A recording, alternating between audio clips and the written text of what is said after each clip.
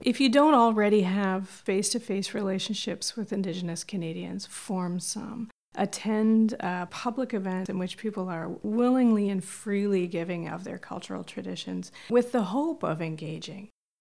I am Tracy Galloway from the Department of Anthropology, and I am an assistant professor. Attend a powwow or a gathering of some kind and make friends. I think true reconciliation will come from actual relationships that we have with each other as people. Roots to Reconciliation.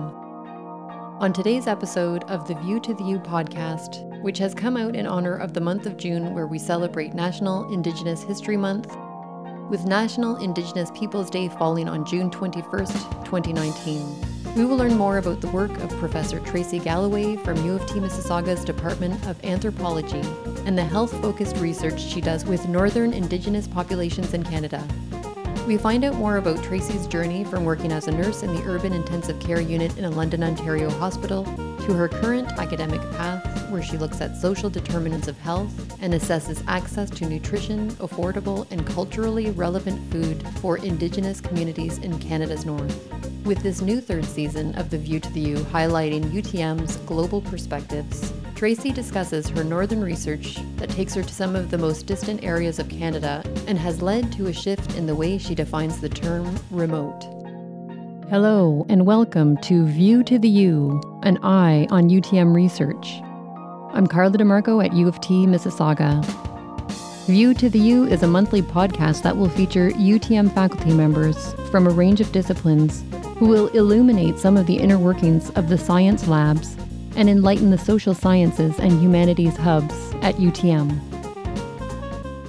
Tracy Galloway is an assistant professor in the Department of Anthropology at U of T Mississauga, where she has been on faculty since 2015. Prior to coming to UTM, she held a postdoctoral position at U of T's Dalla Lana School of Public Health from 2008 to 2010, and she was a research associate at McGill University's Centre for Indigenous Peoples Nutrition and Environment in Montreal until 2012. Her research assesses chronic disease risk and ways to promote health through better health policies, and to improve healthcare system delivery and services in order to reduce the impact of chronic disease in Northern Indigenous populations. I know a little bit about your research very broadly. I'm not going to outline it because I would like you to do that, but I know that it looks at nutrition, health inequities, and promoting health in Northern Indigenous populations. So I was wondering if you could tell me a little bit more about your work and maybe some examples of current projects and collaborations that you would like to outline that you have ongoing.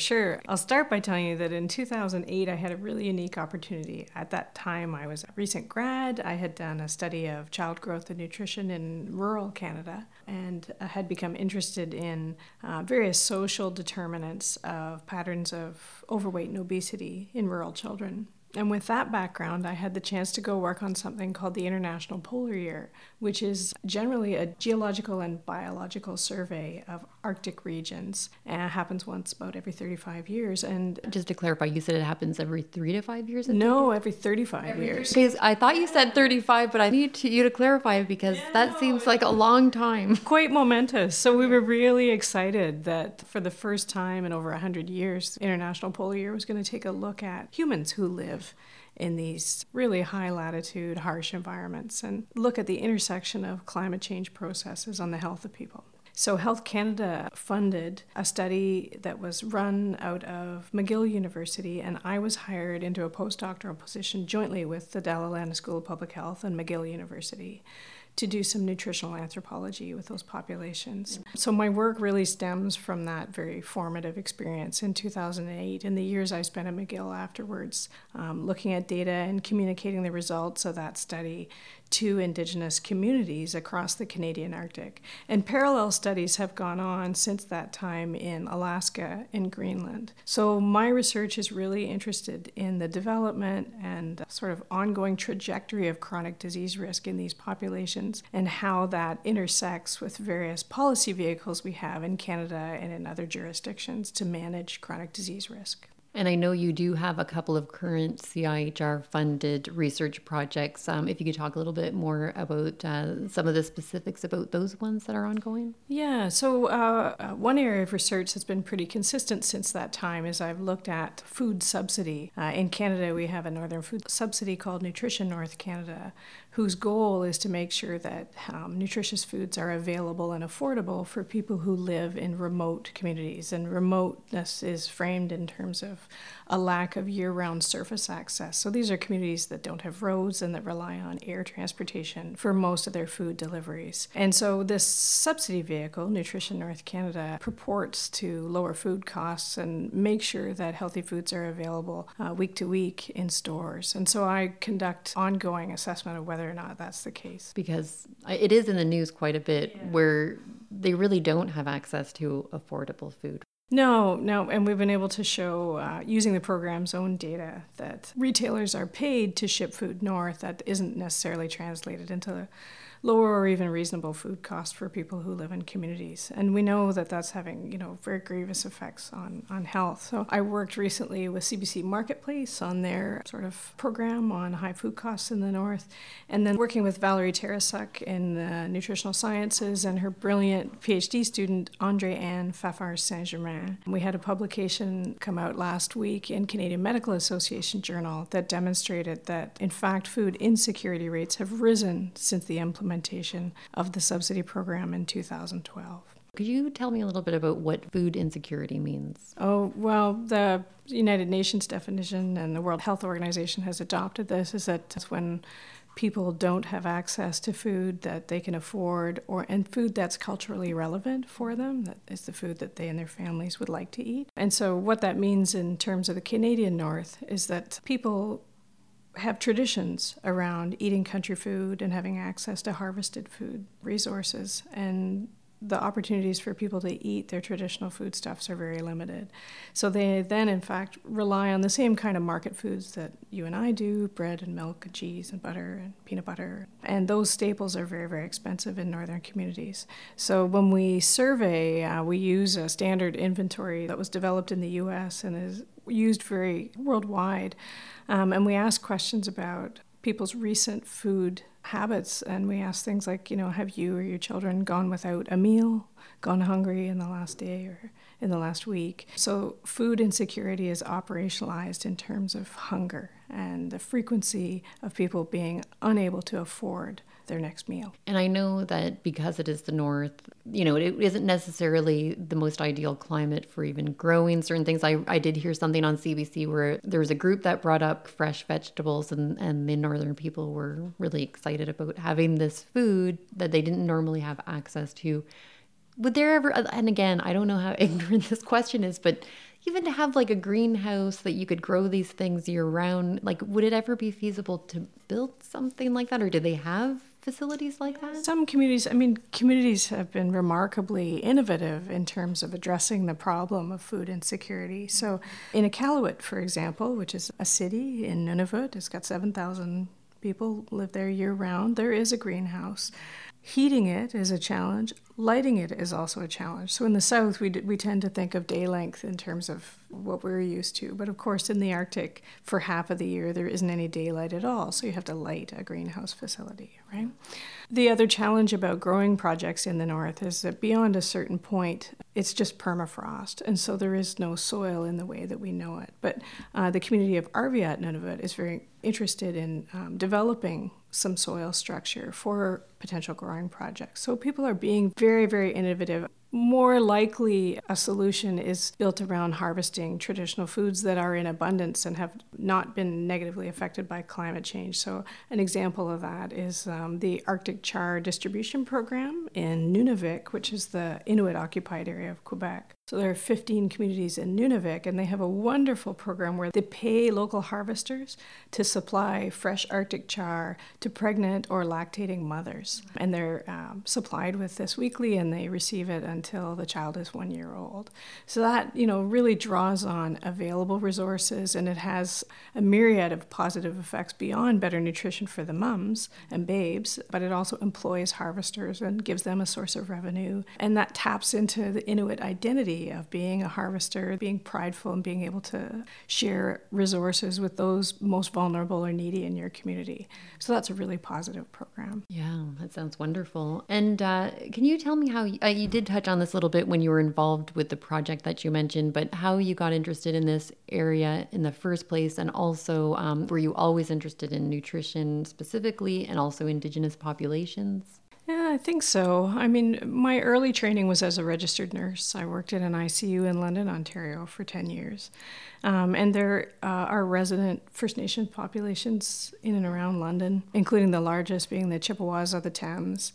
And when you work in ICU or emergency settings, anywhere in inpatient hospitals, you really see that there are some people who are just present in those hospitals more often than others, and that appear by virtue of whatever their living conditions or life experiences seem to be more vulnerable in terms of health. And I was just seeing repeated patterns that led to a pretty concrete understanding that Indigenous populations were not experiencing sort of fair access to health services, education, employment in the region in which I was living. And that really led me to seek out graduate education experiences that could help me understand that. I wanted to ask you another question that's kind of related, but just if you've come across challenges having to do with like building up trust with the Inuit population, if that's a fair question, because sometimes I know historically research with Inuit populations hasn't always been seen as a positive. And so if there's been a challenge with even accessing some of the populations that you work with. In terms of relationships with communities, I have benefited tremendously from the resilience and ongoing willingness of people who live in remote places to engage with researchers.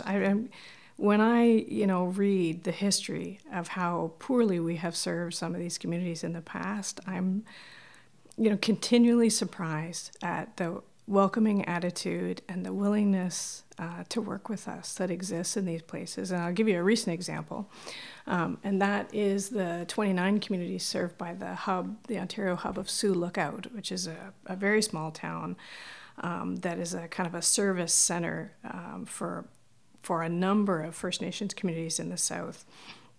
On several occasions now, folks in that municipality have flown down chiefs and deputy chiefs and representatives to speak to me and others of my colleagues from the University of Toronto who are involved in an initiative called Reconciliation Through Engineering.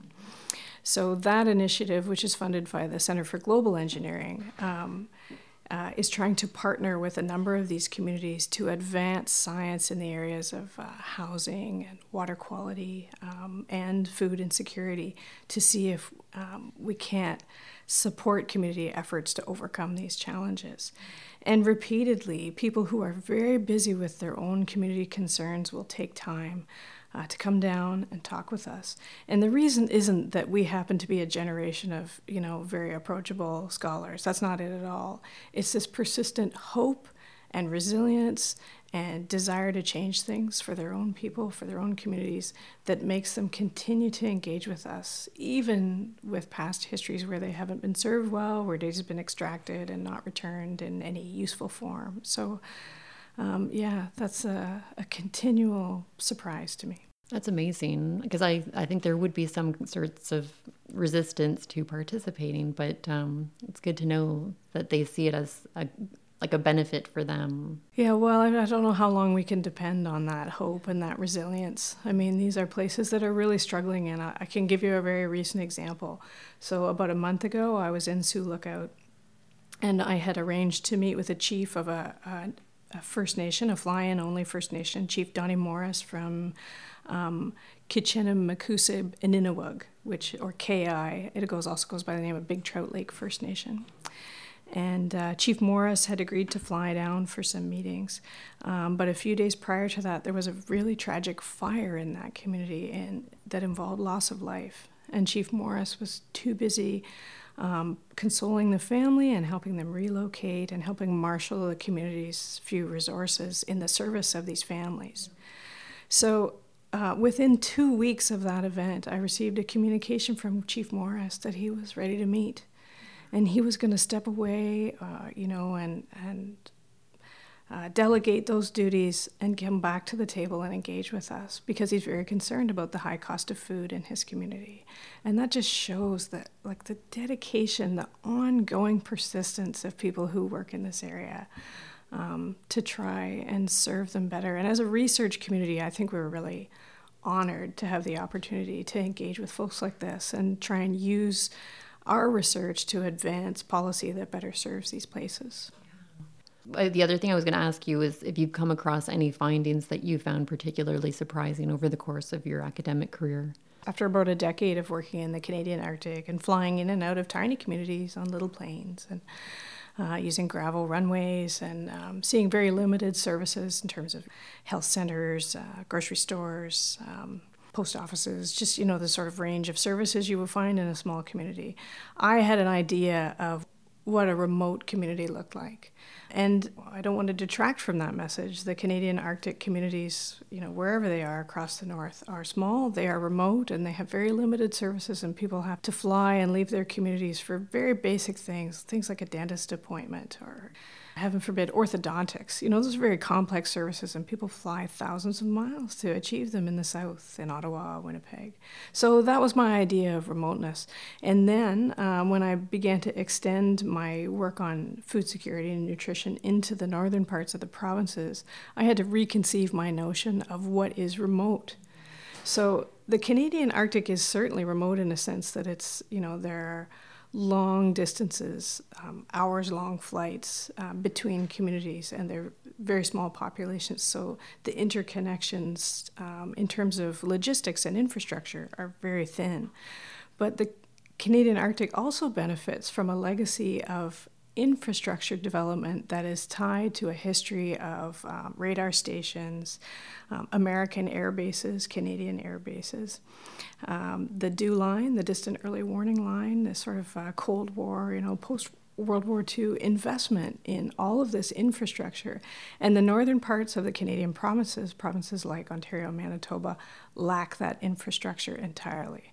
So when I began flying to the 31 fly-only communities in Northern Ontario, I had to relearn what remote means. It means even smaller planes and shorter runways, and they're all gravel. Very, extremely limited services in these communities, and even the regional hubs that serve them are very poorly served.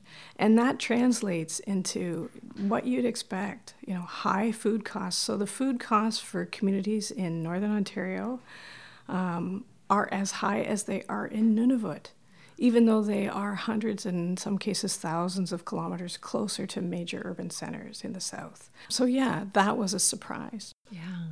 And I'm just wondering, because you mentioned about that it's not always easy to get to some of these places because they're so remote, and you mentioned the 31 communities. Mm-hmm. So is it even a challenge sometimes to plan for your research trips there? Because how often are you even able to get a flight there?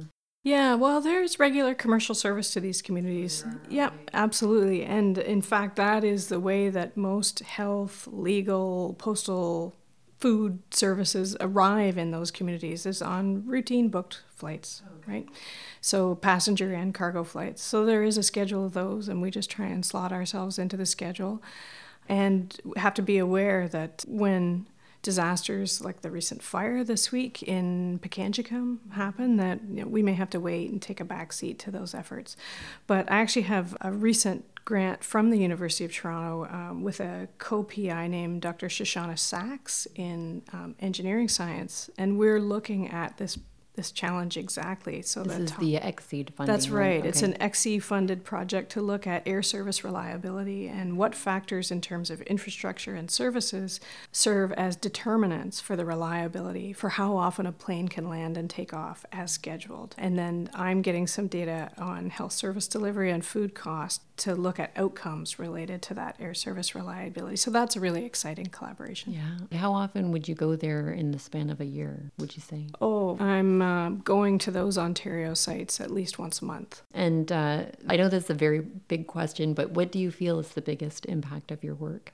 In terms of shifting policy, I really hope we can get some traction on Nutrition North Canada on that subsidy. I think it's an ongoing piece of bad policy.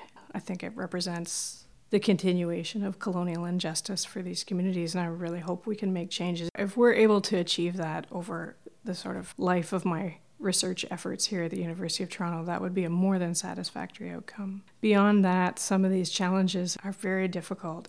Air service infrastructure, for example, trying to get provinces and the federal government to make real dollar investments in airport facilities, in lighting and navigation and runway surface and length, safety zones. It's expensive and it's hard to do. But we're going to continue to provide an evidence base that advances that agenda and see if we can't make things better.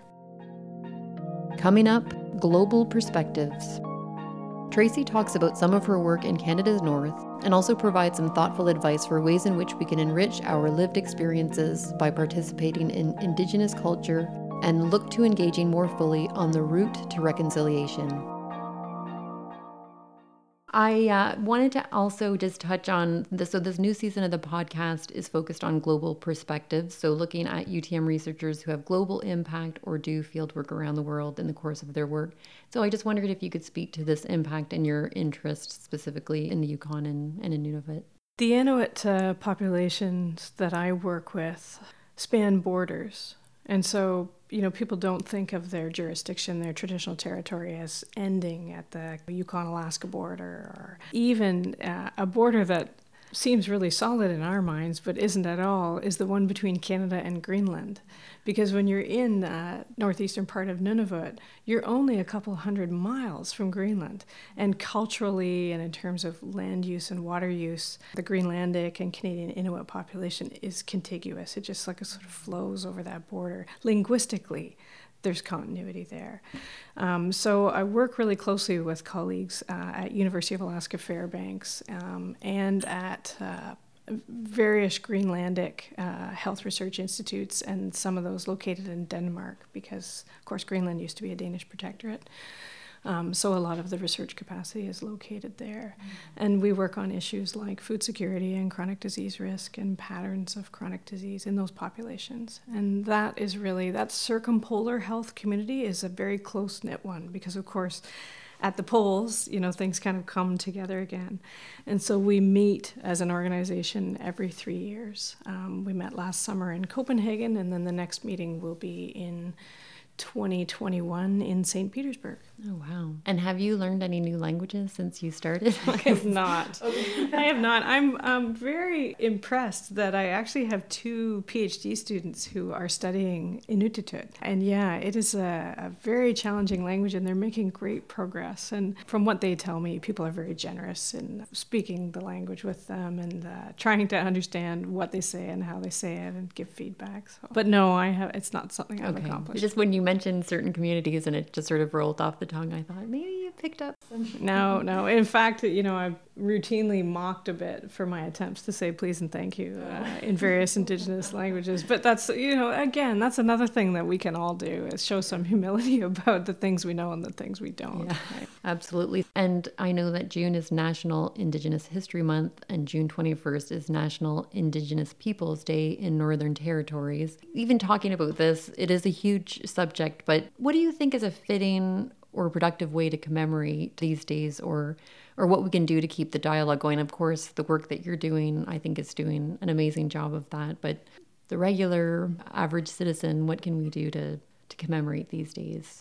Or are you asking as a regular Canadian or a regular citizen of the UT? Well, yeah, regular Canadian. I think either or, but I think we have been talking a lot about these issues. And of course, that report just came out about the missing and murdered Aboriginal women. And I know that's not your area of research, but there has been a lot of talk. Then there's always the worry that the focus is going to shift to something else and we're going to stop talking about that. And I just feel like what can we do to keep this dialogue going? Oh, I think that's a really good question. And my mind goes to some advice I heard given, I think it was in a radio interview after the release of the TRC recommendations. Just to spell it out, the Truth and Reconciliation. That's right, Commission. And that advice was, if you don't already have sort of face-to-face relationships with Indigenous Canadians, form some. Attend a powwow. Those are public events in which people are, willingly and freely giving of their cultural traditions with the hope of engaging. Right? These are not closed spaces. So attend a powwow or a gathering of some kind and make friends. I think true reconciliation will come from actual relationships that we have with each other as people.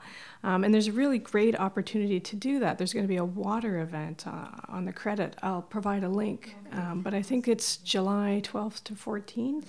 And it's a real opportunity for people who are living sort of in the Mississauga area to connect with First Nations who are concerned with the quality of water in the Credit River. And there's going to be cultural events and sunrise ceremonies and dancing and singing and sharing, and I think that'll be a beautiful opportunity for us, all of us who care about nature and outdoor spaces and health and the way those affect our minds and bodies and spirits, to sort of come together. That's amazing. That's a great tip. And if you could share that link, that would be fantastic. I think exactly what you're talking about, ways to connect so that, again, it's not so foreign to us. Yeah, I applaud any organization who's making the effort. So I live close to the community of Stratford, Ontario, and every summer there's the Stratford Festival, and thousands of people come to see the plays. And last year, for the first time in my knowledge, they had a sunrise ceremony and dancing and invited some Indigenous guests to come and perform that and publicize that. Then we could connect with people whose traditional territory this was, and sort of learn a little more about their interpretation of what could or should happen in this space. Any opportunity we have like that to engage, to connect, to feel, to form friendships, that I think advances the conversation. I think so too. And you're just making me think there, like, especially when you have this way either through music or dance or theater, it's just I think sometimes people connect better in those. And as researchers, I think sometimes we're a little bit humble about what privileges our work brings. Mm-hmm. But in terms of reconciliation and awareness of your ability to contribute to research around Indigenous issues, I think it really behooves us to sort of take a look at our positions of authority and privilege and say, every time we enter a classroom, we have a chance to engage with this material and to show mentorship and leadership in terms of how we discuss it, how we frame it, what words we use, how we understand it. We can mentor others by publicly showing humility about our lack of knowledge in this area and inviting in an Indigenous speaker who may sort of come at the topic area from another way. We can offer up ourselves as researchers and just say, look, these are the skills and expertise I have. Can you make any use of them? And then I think there's enough capacity in our Indigenous community for people to make their own decisions about who they want to engage with and how. But if we don't offer, we won't know if we could have been useful. Great wisdom. So that's pretty much all the questions that I had for you. Thank you so much, Tracy. I really appreciate your time today. Well, it's a real privilege to sort of engage with you and the community like this. And if you get any interesting feedback, let me know. For sure. Thank you so much. You're welcome. I would like to thank everyone for listening to today's episode of View to the U. I would like to thank my guest, Tracy Galloway, for telling us about her health research in Canada's northern communities and for providing some great insight and wisdom on ways to move forward. For further resources, please see her website, which we link to from our website and SoundCloud pages. And for more information about her work and the upcoming Water Gathering with the Credit River event that is taking place at Erindale Park, July 12th to the 14th. I would like to thank the Office of the Vice Principal of Research for their support and those who provided feedback or helped to promote View to the U. Lastly, and as always, thank you to The Musical, Tim Lane, for his tunes and support. Thank you.